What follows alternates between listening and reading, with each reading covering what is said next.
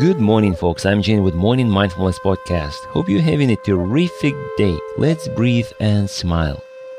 I discussed two personalities already, and both are fast-paced. They are great people, great leaders. However, their extroverted modus operandi often is at such a frequency that does not register with introverts. And I'm one of them, so it is my element. I can talk on it, huh?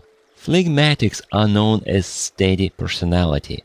We may be a bit slow, so please stop running circles around us waiting for the answer. It may take a while before we give it to you, but it will be well thought out. We are calm, in most cases, and friendly. We are diplomatic. We don't like conflicts. We are easygoing, very dependable, and we like humor.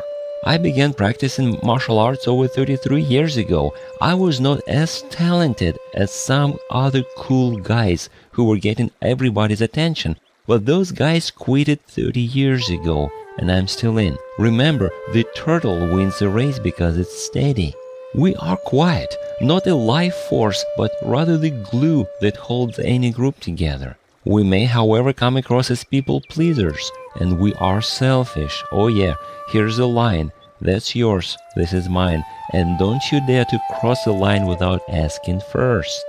Our biggest weakness is inertia. It takes a while for us to get started, but once we find an interest and start rolling, you won't stop us. We don't care about fashion, trends, or popular opinions.